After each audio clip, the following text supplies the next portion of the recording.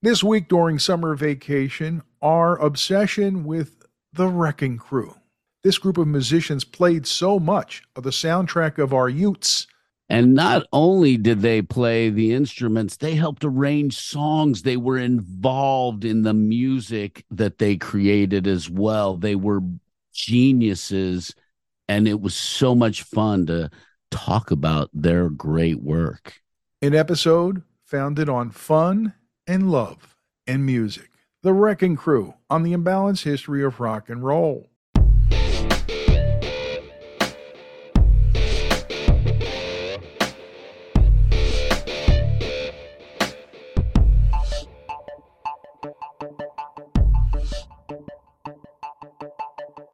It's the Imbalanced History of Rock and Roll, and yet another episode where we dig back to that first meeting we had, these many years ago now. Ray Koob along with Marcus in the Darkest. Marcus, do you remember the first time we discussed doing an episode about the unbelievable talent pool in the LA recording community that was known as the Wrecking Crew?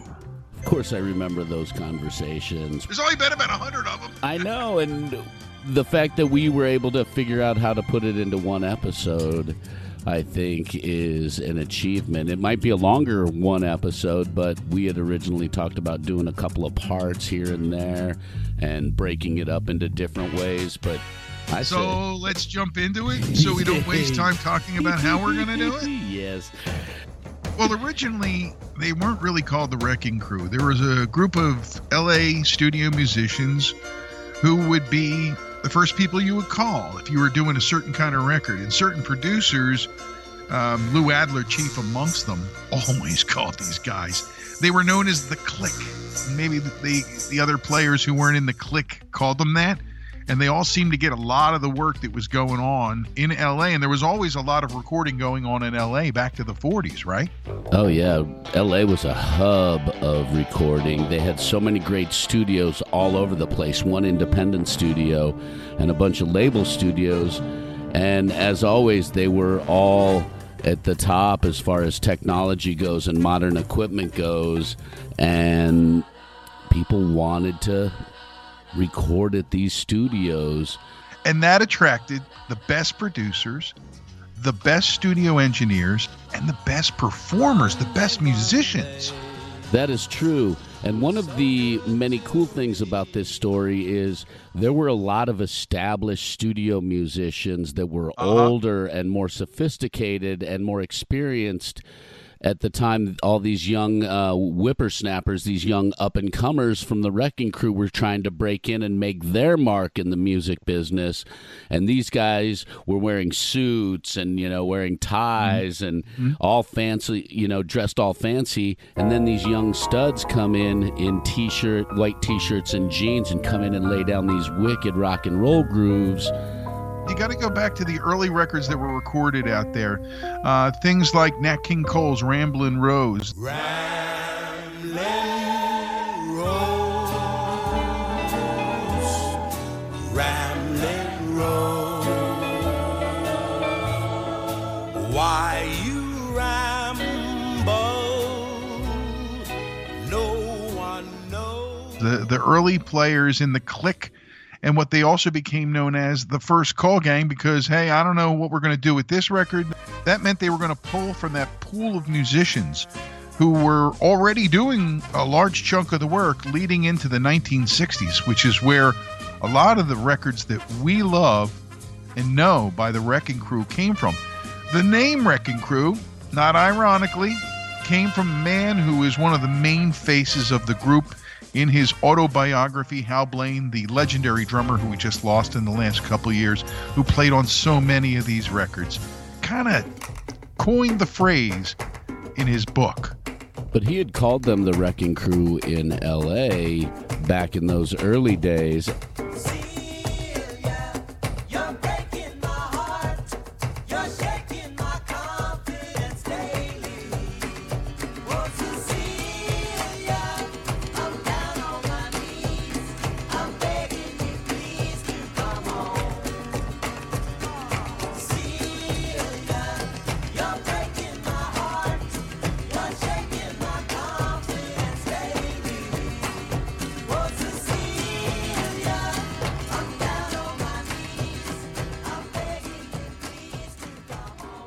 From what I've read and from what I've learned over the last few weeks, and then especially over the last few years since we've started talking about the Wrecking Crew, is Hal Blaine might have been the fundamental piece of, glue that held that whole group together. He was special, and he did a lot of arrangements, and he made a big impact on the music, not only by his playing, but he added and changed things, and many of the producers really trusted him to get the job done, like they trusted all of these musicians. Not unlike their counterparts in the Funk Brothers, a lot of them started as jazzers and worked their feels into the music that they were asked to record for artists as varied as you can conceive of. But let's just look at some of the artists, Marcus, shall we? The ones that really made the mark that you and I know, other than the Sinatras and the guys of his generation. The records by Sonny and Cher, of all things, right? The beat goes on. The beat goes on. Drums keep pounding a rhythm to the Beach Boys we've mentioned, the Mamas and the Papas, all those Fifth Dimension records that our moms listened to. Yes. Linda Ronstadt had the Wrecking Crew play behind her. Dean Martin had the Wrecking Crew play behind him. Some of the Wrecking Crew got to actually tour with Ray Charles. So these kids, these young up-and-comers were no joke when it came to skills, when it came to talent, when it came to abilities, and when it came to groove. I may not always love you, but long as there are stars above you, you never need to doubt it. I'll make you so sure about it. God only knows what I'd be without you. They all had something very special, and you hear it in thousands and thousands and thousands of songs that Normally, and love. I would have stopped you after the first thousands, but you're not lying, brother. I mean, I'm just looking at the stuff that's selected recordings in the early 60s, because before that, a lot of it might not make sense to people, but some of the biggest records that were produced by Phil Spector, who recently died, like the Crystals and the Ronettes, and a lot of those records were made with these musicians backing them up.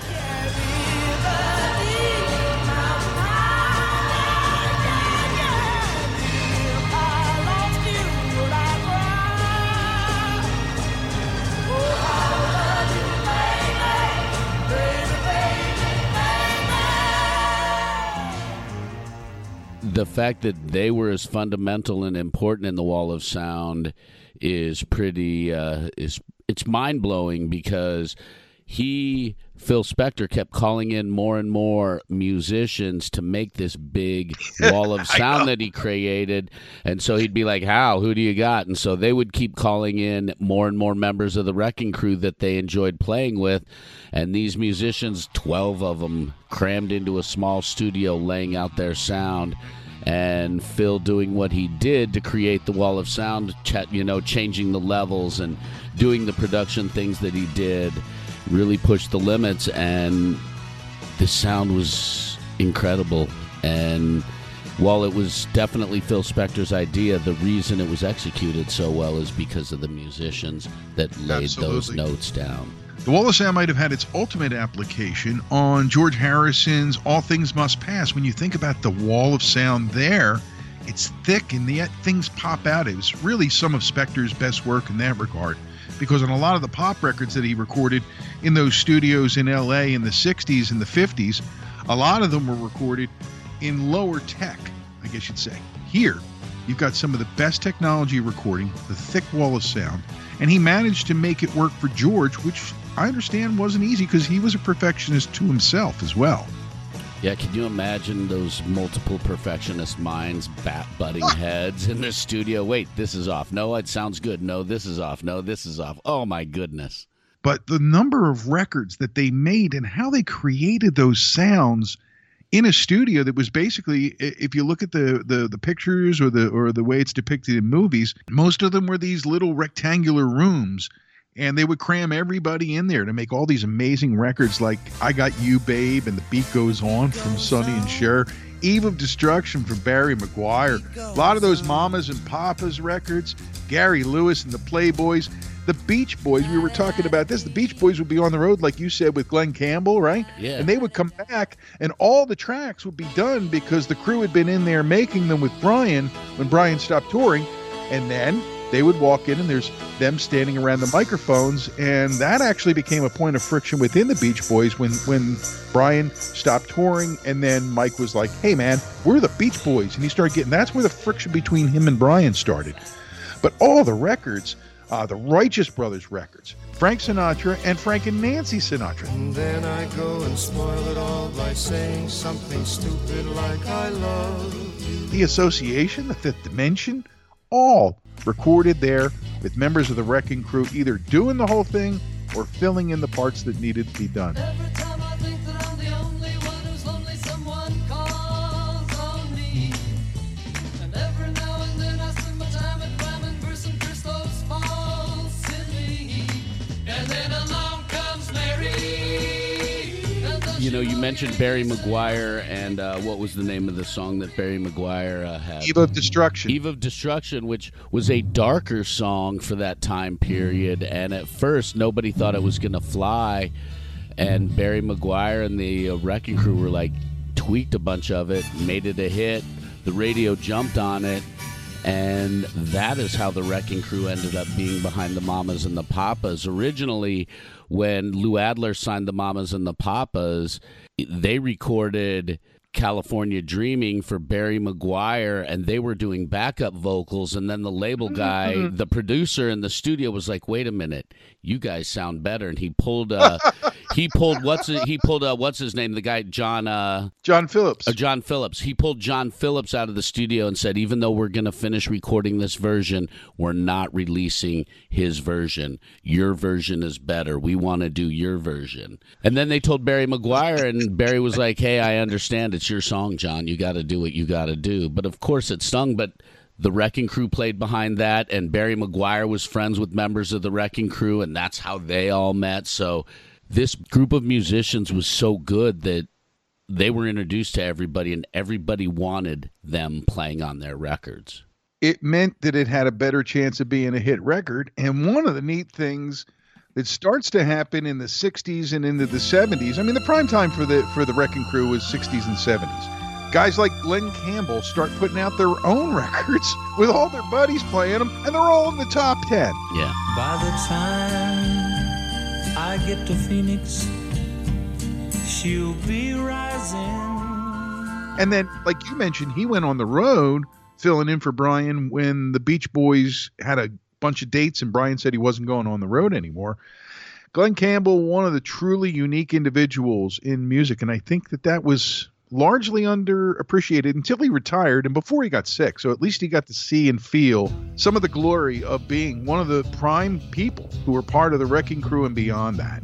I mean, finding all this stuff out, you know, in my later years about the music that I grew up listening to, and you're like, wait, they didn't play on the recording, the Wrecking Crew played on the recording. Wait a minute, right. Glenn Campbell toured with the Beach Boys instead of Brian Wilson because he was back home doing records. It's, you know, the music business was so much crazier and so much more bizarre in so many ways back in the 60s because of those little things that they did. Jan and Dean were big with the Wrecking Crew as well. Yes, they were. And, you know, a lot of it, Marcus, was driven by the fact that you needed a clean take. If somebody walked into the studio and the door squeaked in the middle, cut. Yep. Right? And, you know, we mentioned the Beach Boys and you mentioned Linda Ronstadt. They also played as or with the Stone Ponies, who was Linda's group when she first started, the Buffalo Springfield was involved in adjacent. You remember the Playboys? Yes. Gary Lewis and the Playboys? They were the players on most of those records. They were the band playing in the Partridge Family, both on the TV show and on the records. Think about that. And they played as the band on a couple records from the Monkees, another band that didn't really have a band at the time, being a creation for TV. They also were involved in Mr. Tambourine Man. They played the instruments behind McGuinn.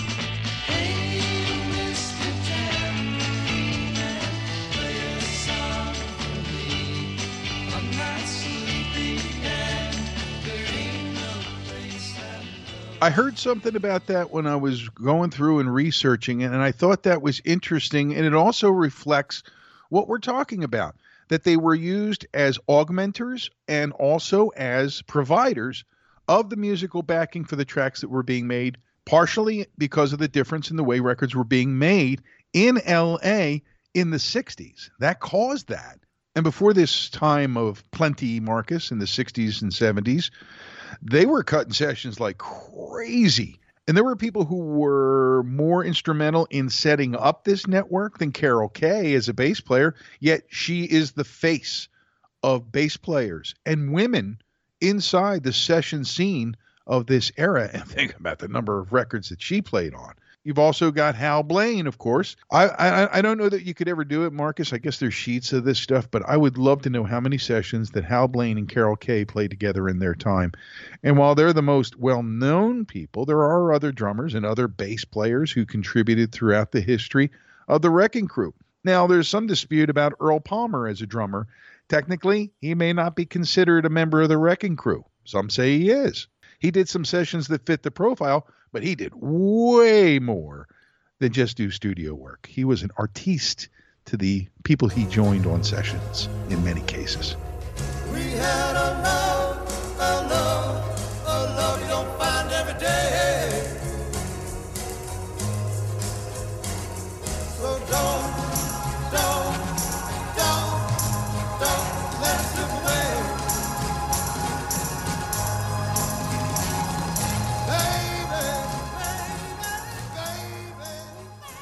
He was kind of a mini arranger, it sounds like most of these musicians in the Wrecking Crew, where they would be working on a song that the producer laid out to them, and they'd be like, hey, can we try this? Hey, can we try that? They really seem to have a lot of input in the music and the final output at the end of the day.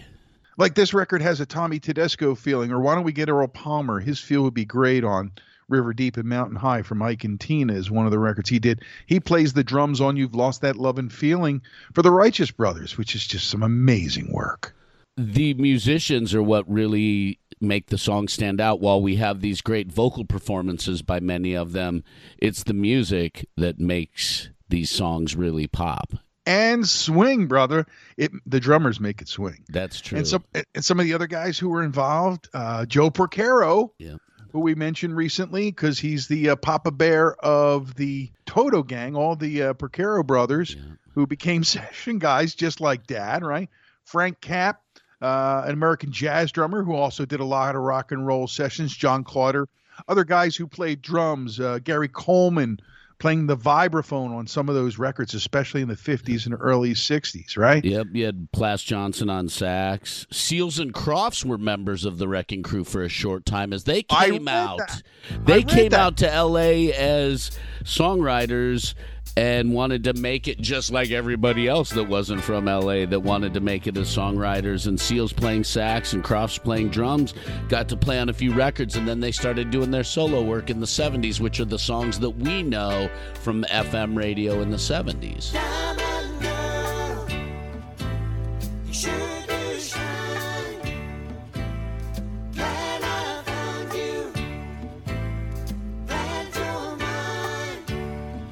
And they probably got some of the crew to play on those, but there's always people that were needed in sessions, and Milt Holland got credits on Wrecking Crew projects. And drummer Jimmy Keltner, who is a central figure in 70s rock and roll, his work continued, and he became friends with Blaine, and then would get some gigs working and ended up working with Lennon. And he's played with everybody. If we want to do an episode about Jim Keltner, the drummer, we could go on for a while. If you look at not only the list of records that he played on, the artists that he played with, former members of a little group called the Beatles. He is the honorary drummer in the Traveling Wilburys. They affectionately referred to him as Buster Sidebury. That's amazing. But that's where, starting with the Wrecking Crew and working your way through and becoming a session guy post-Wrecking Crew, technically, can develop. And Jim Keltner is widely considered by so many of LA session drummers and musicians and artists who base themselves there as the go-to guy when they needed a drummer on their records. Just go look. You'll see what I'm talking about. Seriously. I mean, Marcus, he played with 3 out of the 4 Beatles, and don't ask me why he didn't play on a McCartney record. He didn't. Why? I don't know. Well, these guys played on incredible records. Like, just doing the research about some of the musicians, Carol Kay's first gig was playing with Sam Cooke. That was her first professional gig because somebody at the studio saw her playing in a jazz club and was like, we need you to play. So hush, little baby, don't you cry. You know who else was in the Wrecking Crew that I didn't know that went solo? Leon Russell. Oh, yeah, he played under a different name. Russell Bridges, I think, was his name as a Wrecking Crew member. And then he changed his name to Leon Russell. We'll have to get the research department to find out what his original name is. Research department. Well, here are some of the names you may not know. There were major players in the Wrecking Crew at various times. Got a great article I found on You Discover Music. It really gave me a lot of detail I didn't have. People like Barney Kessel. That's a name I know, but I don't know him. Ploss Johnson, Al Casey. You know James Burton. Mm-hmm. He's a legend, right? Larry Knechtel. Jack Nietzsche, who would go on to become a producer out of his work there. They actually did all the work on Nietzsche's record, which was on a playlist that I found on Spotify. Mike Melvoin, Don Randy, Al DeLory, Billy Strange, Howard Roberts, Jerry Cole, all names you don't know that well, that all are in your ears when you put on that oldies playlist that you play off your phone when you're jogging. Louis Shelton, Mike Deasy, Bill Pittman, Lyle Rich, Chuck Berghofer, Joe Osborne, Ray Pullman, Jim Gordon, Chuck Finley, great horn player. These are all players who made their name as members of the Wrecking Crew. Ironically, Jim Horn, also a horn player. I also want to talk about Tommy Tedesco, because his role as one of the main guitar players in the fold of the Wrecking Crew kind of expanded their position, if you want to call it that, by putting them a lot in the way of work of film and television, right? Yeah. So these are the people that, and it's just really, we're scratching the surface with those names, who comprise part of the Wrecking Crew. And like we talked about earlier, a lot of people would graduate out of that, go on to form other bands and go on to do their own thing. And maybe none as most notoriously as Glenn Campbell, who we mentioned earlier. True. Glenn Campbell had a very incredible career outside of the Wrecking Crew, but when you dropped all those names, seriously, it felt like a name droppers convention when you dropped all those names of the members of the Wrecking Crew, because there's some serious names, and every single one of them is worthy of an episode because of their impact on music. But Glenn Campbell, his story is incredible. Not only was he an excellent songwriter, but his guitar work is magnificent, just beautiful. And he had that ear. He grew up very poor in Arkansas, used to get beaten a lot by his dad for not working, and eventually he was like, screw this, I'm out of here. And then his uncle took him on the road with him. They got stranded in Wyoming, ran out of money. Then he had another family member in New Mexico hire him to play music, and he played music there for a while, ended up sort of dead-ending, and then moving to L.A. And then things started rolling for him there. But yeah, and he was that kid who could pick up music as a little kid and like pick up an instrument, hear sounds, and then play them. I think that's a talent that belongs to a lot of musical geniuses. It just happens and they can't even explain it. Here's a great quote from guitarist Bill Pittman, who is part of the Wrecking Crew. He said, "You leave the house at 7 o'clock in the morning and you're at Universal at 9 till noon. Now you're at Capitol Records at 1. You just got time to get there. Then you got a jingle at 4. Then we're on a date with somebody at 8. Then the Beach Boys at midnight. And you do that 5 days a week. Geez, man, you get burned out." Wow. But that's the life. And guess what? These guys set the pattern for that. And later in the 70s, whether it's Steve Lukather or the Porcaro Boys or Waddy or any of the people that you know as prominent session people, they tried to line that stuff up the same way. When you had a busy day, you leave the house at 7, you get home at 5 a.m. after working with the Beach Boys. And the idea was to have that kind of a day as many days as you could, because when you added it up, the checks were sweet. Oh, yeah, and they were all unions, so they got overtime pay after a certain time, and the money just rolled in at those times. Now, one of the things about the Wrecking Crew is that they could handle just about anything you threw at them, from pop music to rock to Sinatra with the swing flair. They had different players who could step in and play with anybody, right? Like Chuck Finley is an example. He played with Stanley Turrentine, Freddie Hubbard, and Lalo Schifrin, all top-notch guys regularly. And so they acquired their knowledge and experience alongside some of the people who are legends in their own right. They didn't play on all the Elvis records, but they did play on one of our favorites, Viva Las Vegas! And didn't the Wrecking Crew also play on the Blue Hawaii soundtrack as well? You know, one question I have, Marcus, is, at least for a long time, why was Carol Kaye the only woman involved? I know she's one of the greatest at what she does. She can play all kinds of instruments. I never understood whether it was just that she was that great or whether there were just not other women who were up to the level that she and the other members of the Wrecking Crew had until later, maybe? I think there were other women that could play at the level that Carol Kaye did. I just think that she was very determined. I think that's what she wanted to do. Right. And she went for it. I also believe that, as we can tell, it was very much a male-dominated industry. Was it ever? And and it still is today. Don't let anybody fool you.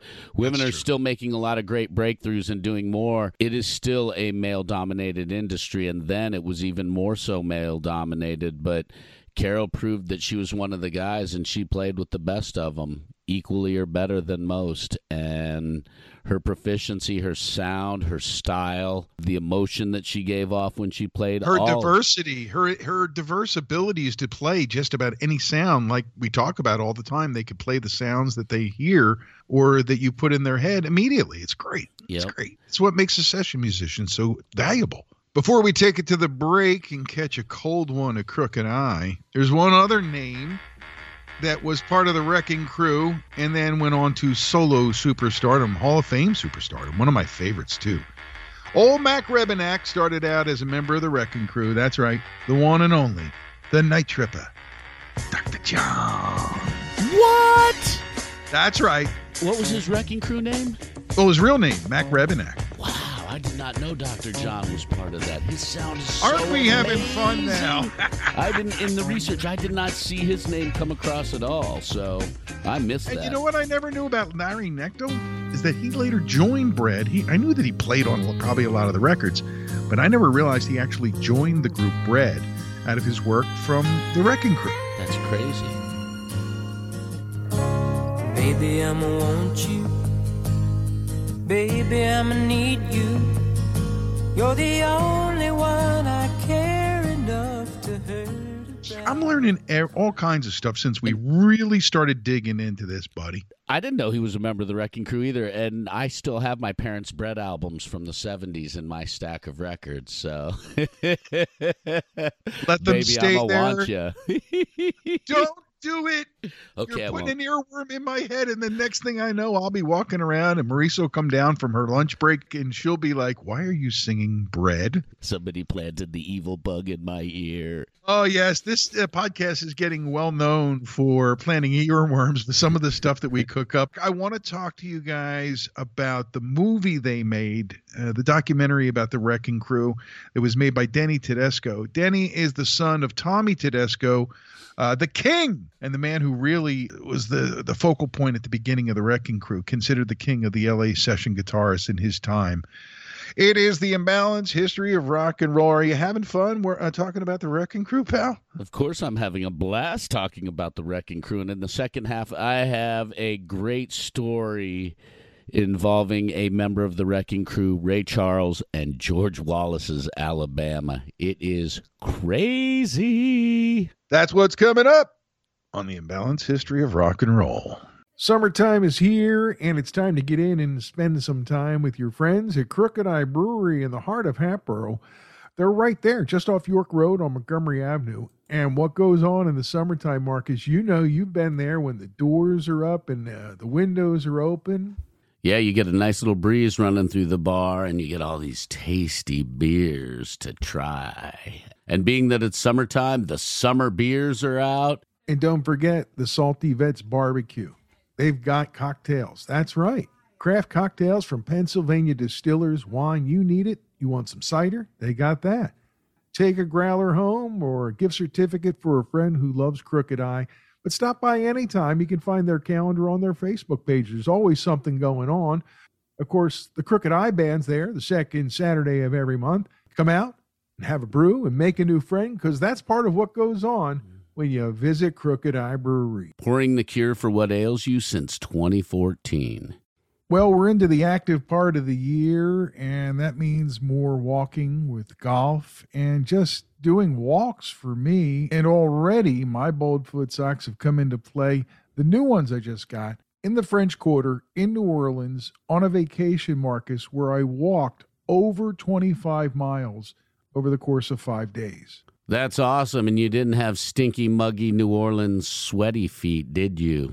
No, my feet were dry. In fact, I couldn't feel them at all. It was wonderful. Hey, man, I've been wearing the socks quite a bit as well. The weather's getting nicer, and I'm spending more time on my bike. I'm spending more time walking with my wife and my son. And a lot of times I'm wearing my Boldfoot socks, and when I'm doing longer rides, the Boldfoot socks do wonders in wicking the sweat off my feet so they're not as stinky after a ride and not as mushy, and I like that. Swampy feet, bad. Boldfoot, good. Check them out at boldfoot.com. Always a neat pair of socks. Anything you can want, any size, any style. You can find them at boldfoot.com. And don't forget, they give back to veterans charities for every pair they sell. Boldfoot socks are American grown, American sewn. They're your feet. Be bold. Hello, Pantheon Podcast listeners. Christian Swain here to tell you more about my experience with Raycon earbuds. Our family now has 3 pairs of Raycon earbuds around the house, and my wife just grabbed a pair of the Headphone Pros to replace some headphones from a company that was double the price. And yes, she loves them. Now, if you haven't pulled the trigger on a pair of Raycons, or even if you have but you're in the market for another pair because they're just that good, well, now is the time to check them out, because they just launched their upgraded model of the best-selling everyday earbuds. With Raycon's upgraded everyday earbuds, now you also get active noise cancellation, ergonomic design, and multi-point connectivity that lets you pair with 2 devices at once. New quick charge function, 3 customizable sound styles, plus awareness mode. Available in a variety of vibrant new colors to complement any and all skin tones. I even have a pair of earbuds in a cool green color. I have tried just about every earbud known to humankind, and these Raycons are fantastic. Seriously, if you've been wanting to check out Raycons, there truly is no better time. You're going to ask yourself why you didn't check them out sooner, and Raycon offers a 30-day happiness guarantee. So What are you waiting for? Go to buyraycon.com/Pantheon today to get 20% off your Raycon order, plus free shipping. That's right, you'll get 20% off and free shipping at buyraycon.com/Pantheon. buyraycon.com/Pantheon.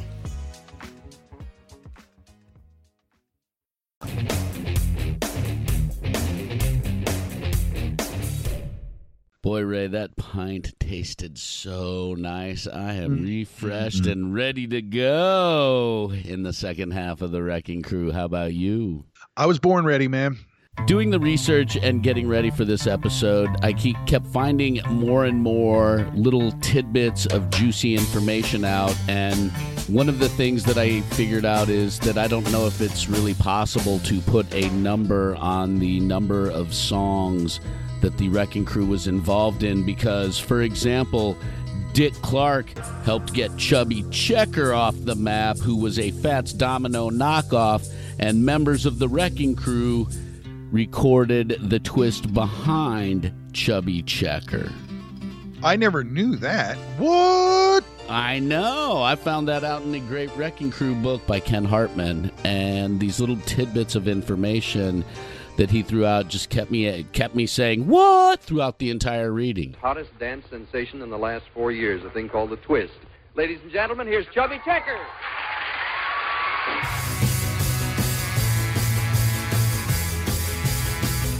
Come on, baby, let's do the twist. Come on, baby, let's do the twist. Take me by my little hand and go like this.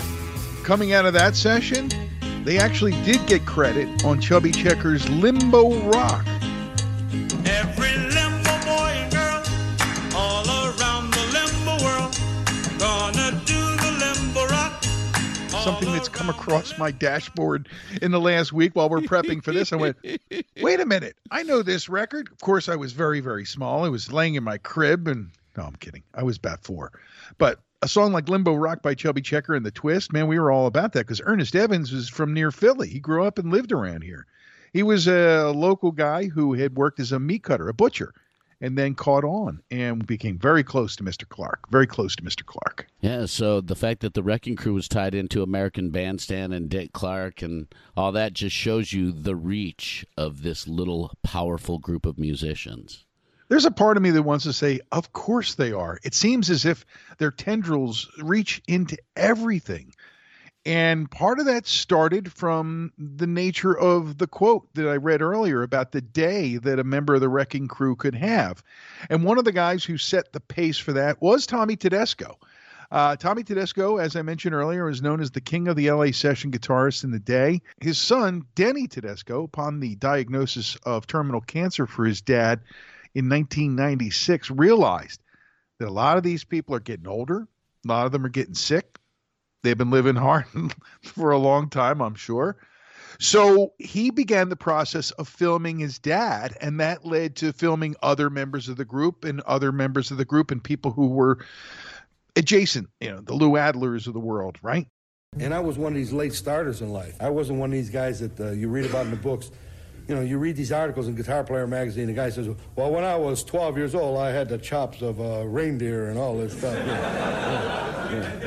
When I was 12 years old, I was playing marbles myself. I don't know.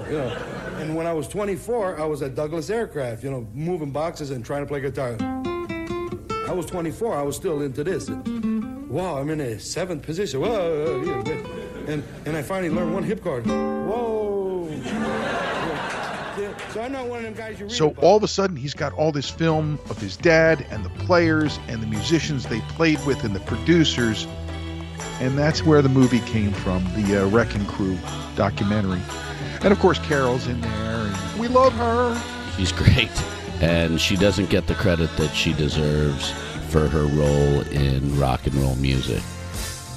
And men still keep on marching off to war. Electrically they keep a baseball score.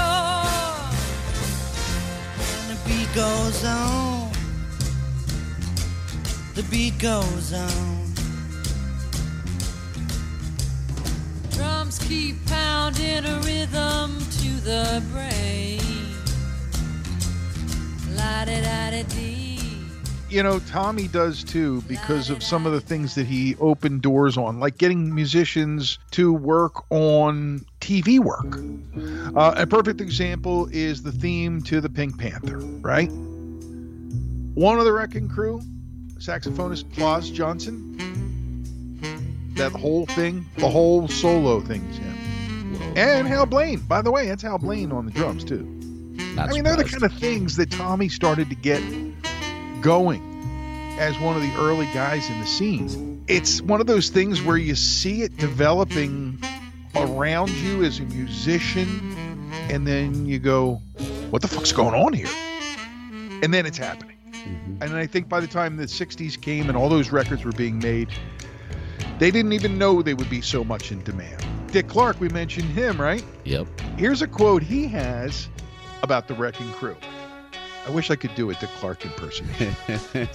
I had no idea that certain people didn't play on their own records till the Monkees, dubbed the Prefab Four as opposed to the Beatles of Fab Four fame, came along. It says a lot, doesn't it?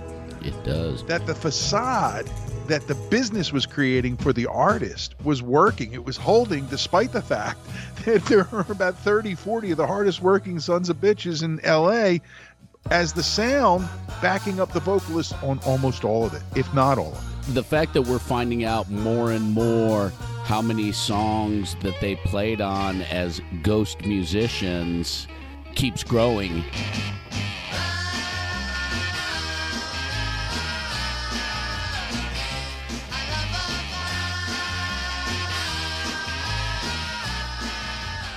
If I'm not mistaken, they played some of the instruments on Light My Fire, The Doors, and there were a few other songs that they have played on over the years that we keep finding out about. The Doors, as an example, didn't have a bass player, so they often employed an outside bass player, even trying to get a full-time bass player added to the group at one point. So there were always studio needs, and LA and New York were the two main locations. Detroit obviously had its own thing going on too.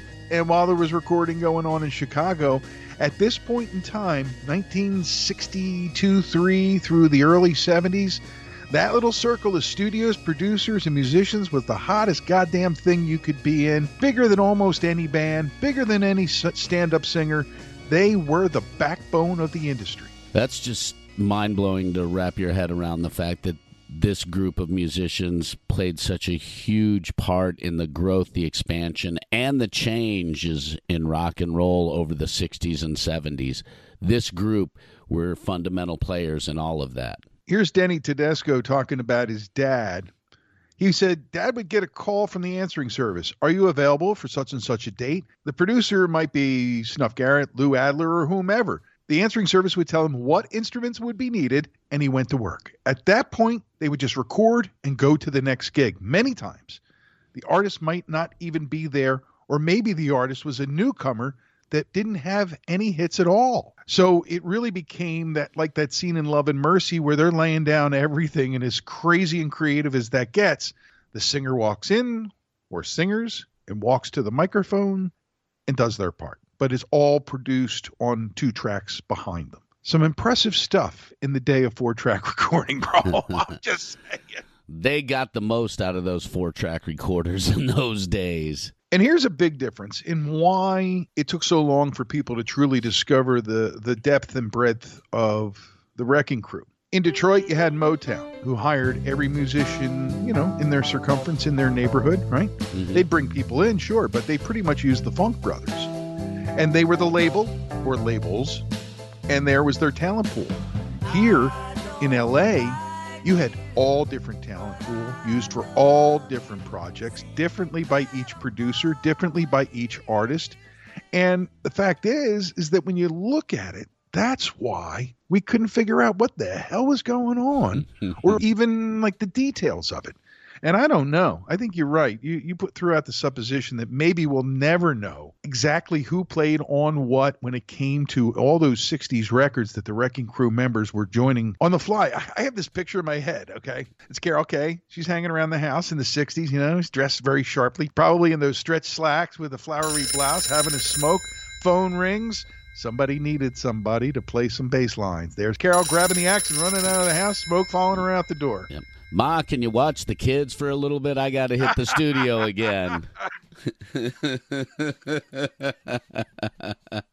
I'm sure that they got phone calls like that, and they didn't have the technology we have. They just had that rotary phone ringing, so if somebody was on the phone in their house, they missed a call. They didn't even have call waiting. Somebody always had to be there.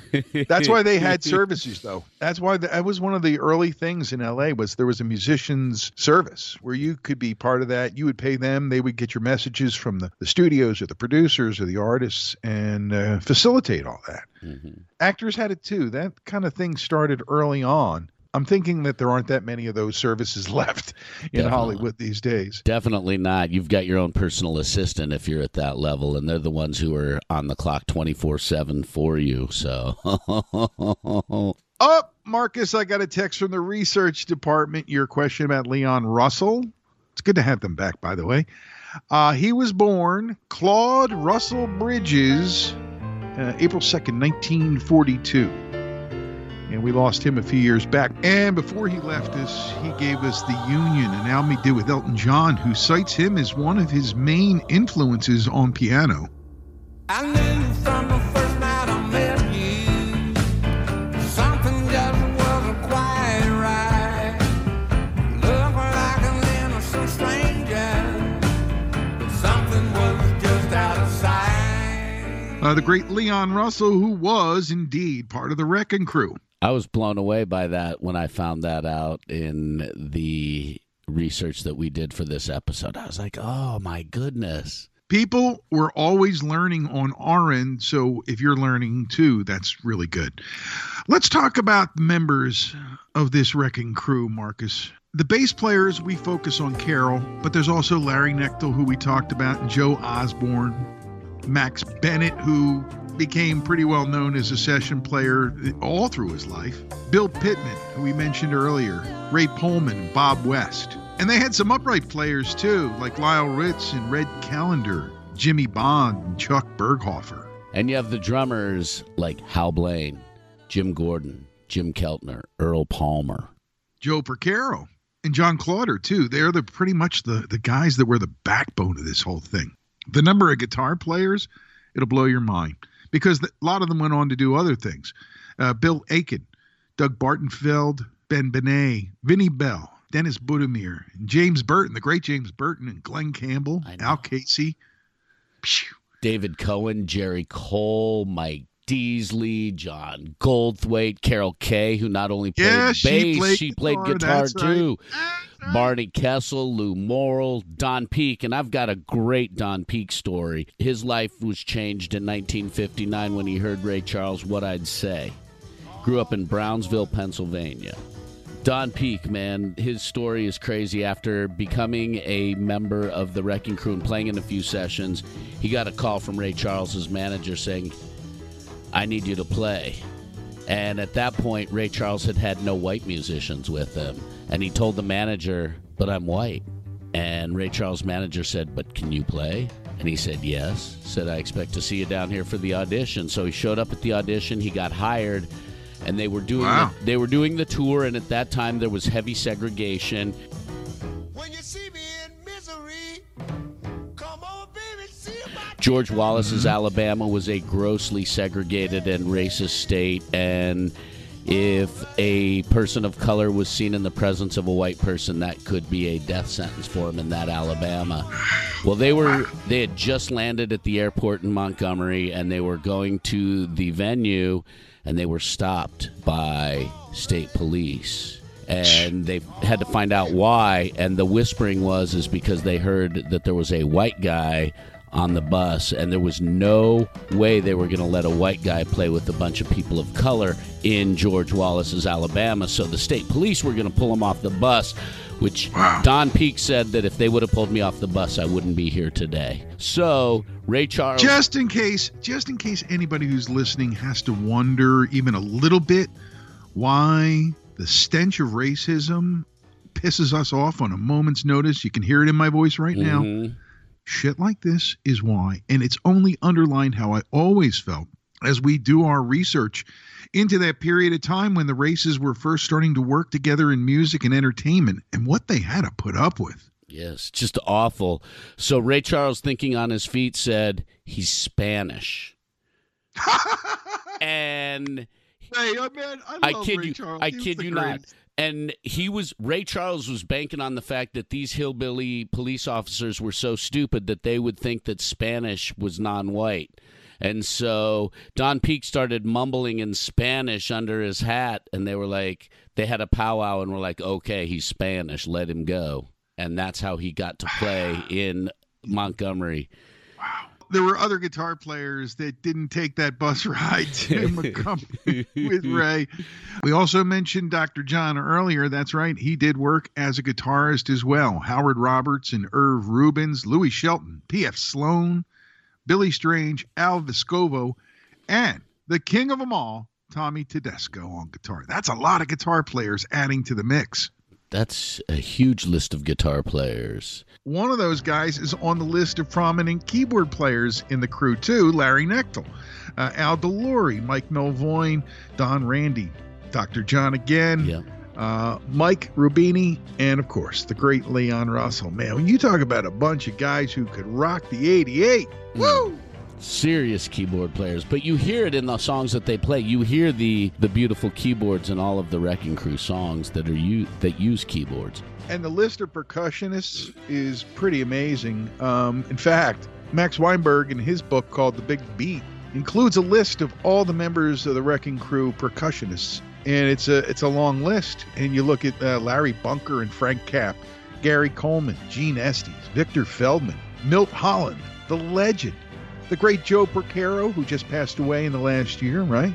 Julius Wechter, another name you don't really know, but he's on a lot of records you do know. Yeah. Jack Nietzsche was involved both as a conductor and arranger. There were a lot of strings involved, and Jack had a lot of really great feels for that. Think about the strings on the records we're going to start talking about, and you think of Jack Nietzsche and tell me that guy isn't one of the greatest of all time. Can't argue with you on that one. His arrangements are magnificent. Blowing the horn, the saxophone, you have Alan Butler, Gene Cipriano, Steve Douglas, Billy Green, Jim Horn, Glass Johnson, who we've mentioned a few times already. Yep. Jackie Klesko, John Lowe, Jay Migliore, Nino Tempo. That's some serious And a lot of those hornplay. guys would go on into the 70s and beyond doing stuff, as would the slide guys like Richard Hyde and Lou McCreary and Dick Nash, trumpeters like Bud Brisbois and Roy Catone, Chuck Finley, the great Chuck Finley on a lot of rock records, Ollie Mitchell, Tony Terran, Jim Horn, who could play just about everything, but also played flute on a lot of records, Tommy Morgan, all kinds of great players. And that list is not complete. Marcus, I don't think it's complete. Do you? No, there have to be other musicians that did not get credit. I know we see Sonny Bono got credit because he played tambourine on one of the songs for Phil Spector, so he got a tambourine credit, which makes him a percussionist in the Wrecking Crew. You know, I get it. There's no limit to membership. It's universal and wide and deep, and it reaches out very far. Yep. And, you mentioned Jim Horn, the flute player, and one of the moments that I think really stands out with him is the flute in California Dreaming.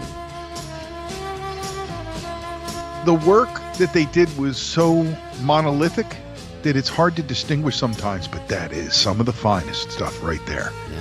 Way to pick that out and put it up on the board, bro.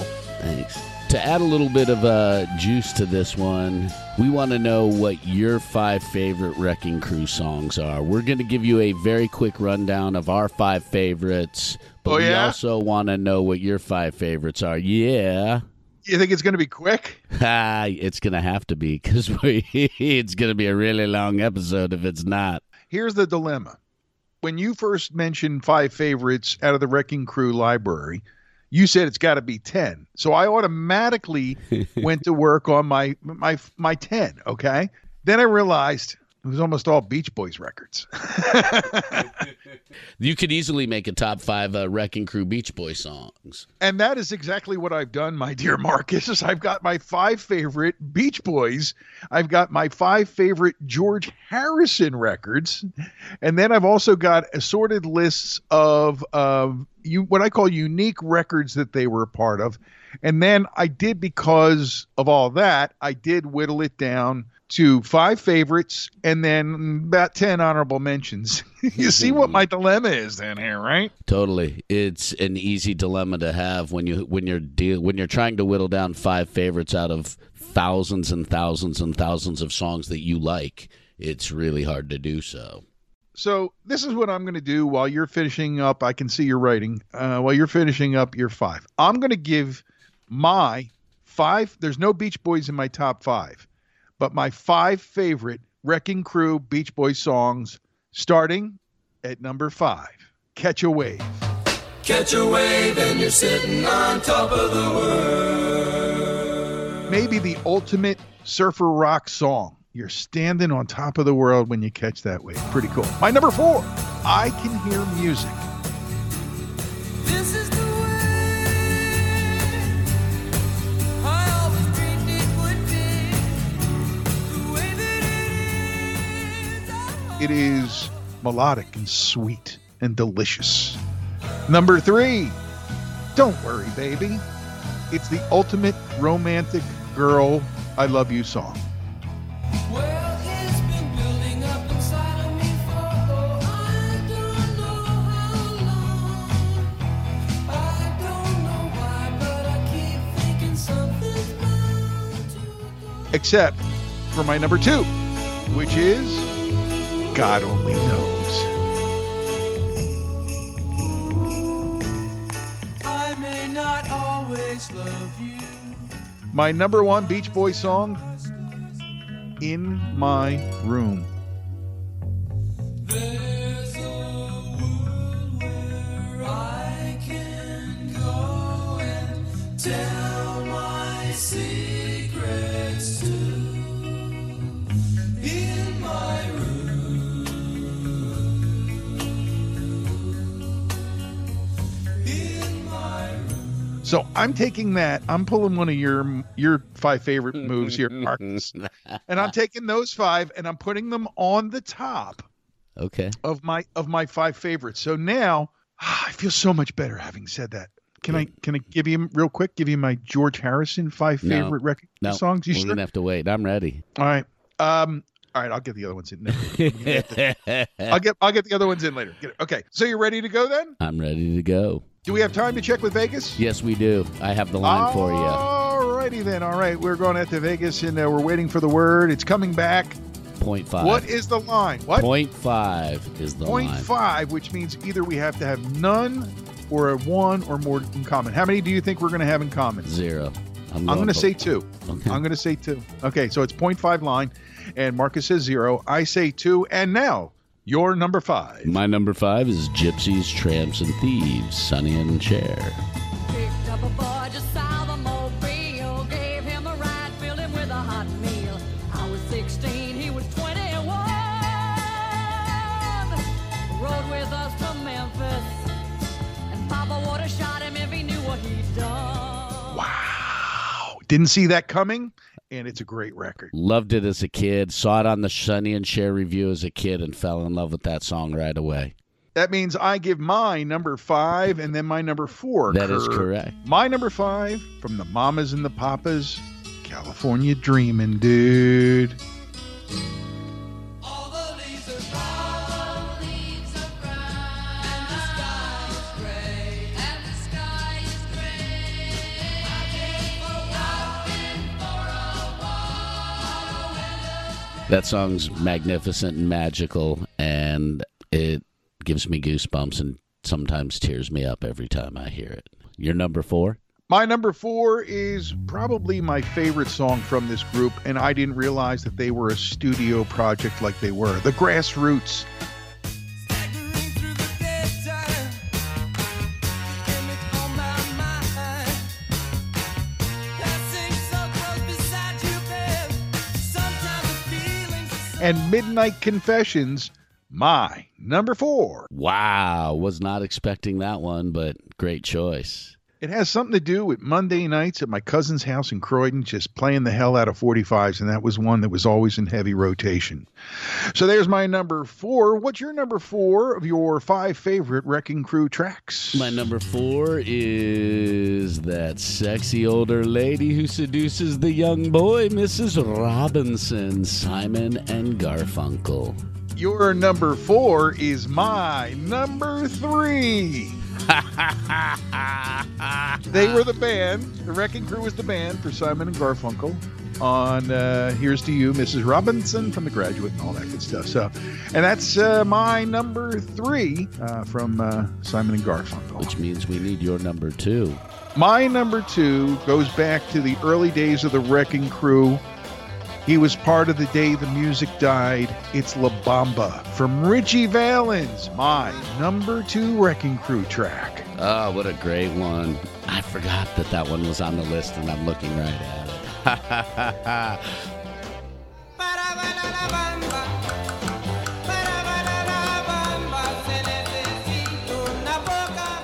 it. My number 3 is Good Vibrations, the Beach Boys. I'm picking up good vibrations. She's giving me the excitations. I'm picking up good vibrations. She's giving me the excitations. Good vibrations. She's giving me the excitations. I Can't really go love wrong that there. song, man. And I remember hearing it as a kid and just being blown away by the vocals. And my number 2, I think, is going to catch you off guard as well. Neil All right. Diamond, Cracklin' Rosie. Oh, I love my rosy child. You got the way to make me happy. You and me, we go in style. Crackling rose, you're store-bought woman, but you make me sing like a guitar humming. So hang on to me, girl, our song keeps running on. Play it now, play it now, play it now, my baby. Crackling rose and make me. You know, I'm not as thrown off as you think. I am a little bit thrown off by the Cracklin' Rosie, although I do love that as far as a Neil Diamond song goes. And he is in a lot of my notes, but didn't otherwise get mentioned. He's one of the artists that really got supported by the Wrecking Crew with all of his big hits. So your number 2, Neil Diamond. That leads us to your number 1. Which makes you absolutely 100% correct on your Vegas picks of 2. It is California Dreamin' by the Mamas and the Papas. And as I've said before, this song holds a very, very, very special place in my heart and always will. It's my favorite of the Wrecking Crew songs. It's awesome. There's no doubt about it. And it belongs on any list like this. And that leads to my number 1. And it might not surprise you. Might surprise some of our listeners, though, that Glenn Campbell, Galveston, is the epitome, in my opinion, of what the Wrecking Crew is all about. Perfect choice for number 1. And Glenn Campbell should be in at least one of our top 5s because of his greatness. Galveston, oh Galveston, I still hear your sea winds blowing. I still see her dark eyes glowing. She was 21 when I left Galveston. He was a member of the Wrecking Crew that they helped to graduate to superstar status. We discussed him a little bit here earlier in the episode, and sadly lost his life to Alzheimer's. A great man at the end, the things he did to create awareness about that disease. I toast you, Glenn Campbell, and you're my number 1 5 favorites from the Wrecking Crew era with Galveston. I could have picked 2 or 3 other records there too. Oh, you mentioned honorable mentions. What you got there, bro? Tiny Tim, Tiptoe Through the Tulips. Yeah, I saw that.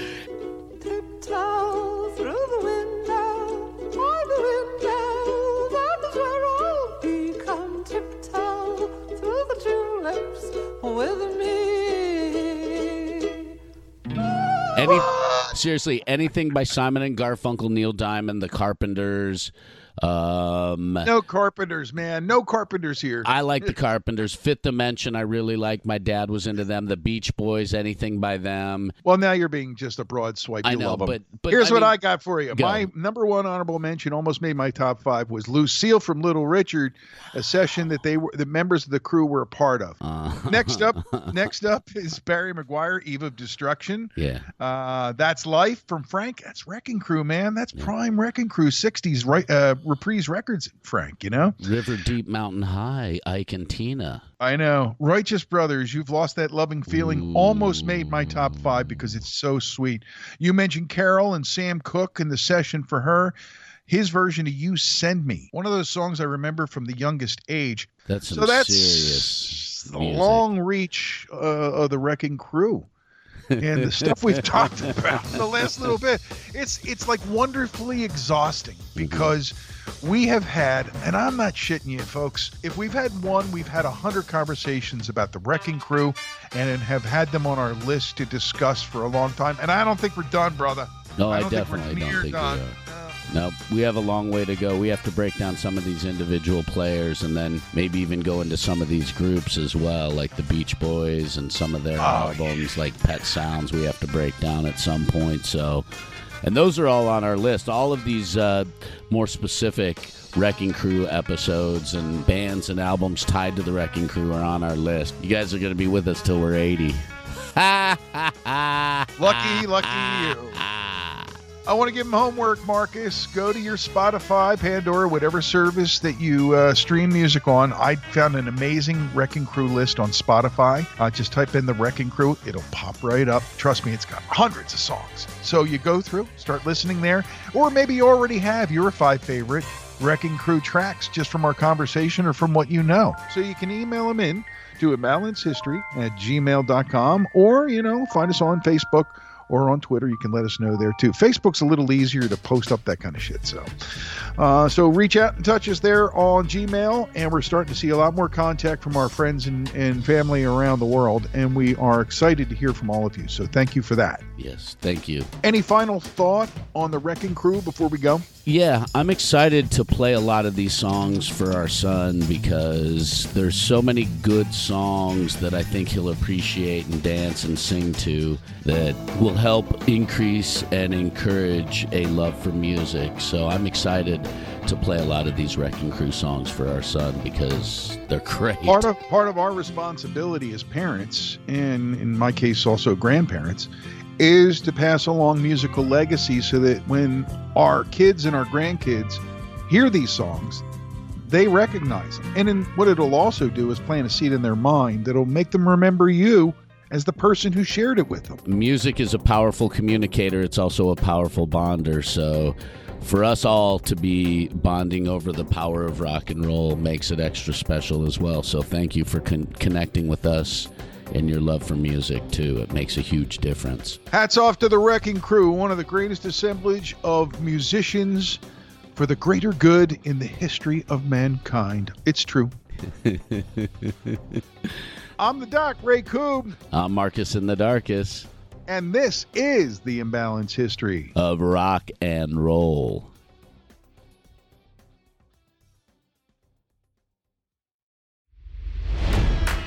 It's NFL draft season, and that means it's time to start thinking about fantasy football. FantasyPoints.com features industry-leading experts and prognosticators using proprietary hand-charted data to help you score more fantasy points. FantasyPoints.com is the place to go for whatever kind of fantasy football you play. Whether you play fantasy football, daily fantasy sports, or do a little bit of everything, Fantasy Points has the meticulously researched content to guide you to victory.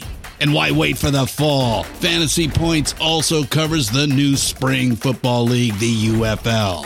Join the guru, John Hansen, Scott Barrett, Joe Dolan, and other massive names in the fantasy football universe with an exclusive offer. Use code Pantheon for 15% off any Fantasy Points package, including the all-in package, with access to every article, tool, and data nugget that Fantasy Points has to offer. That's fantasypoints.com and code Pantheon for 15% off at Fantasy Points. Fantasypoints.com, code Pantheon. Score more fantasy points.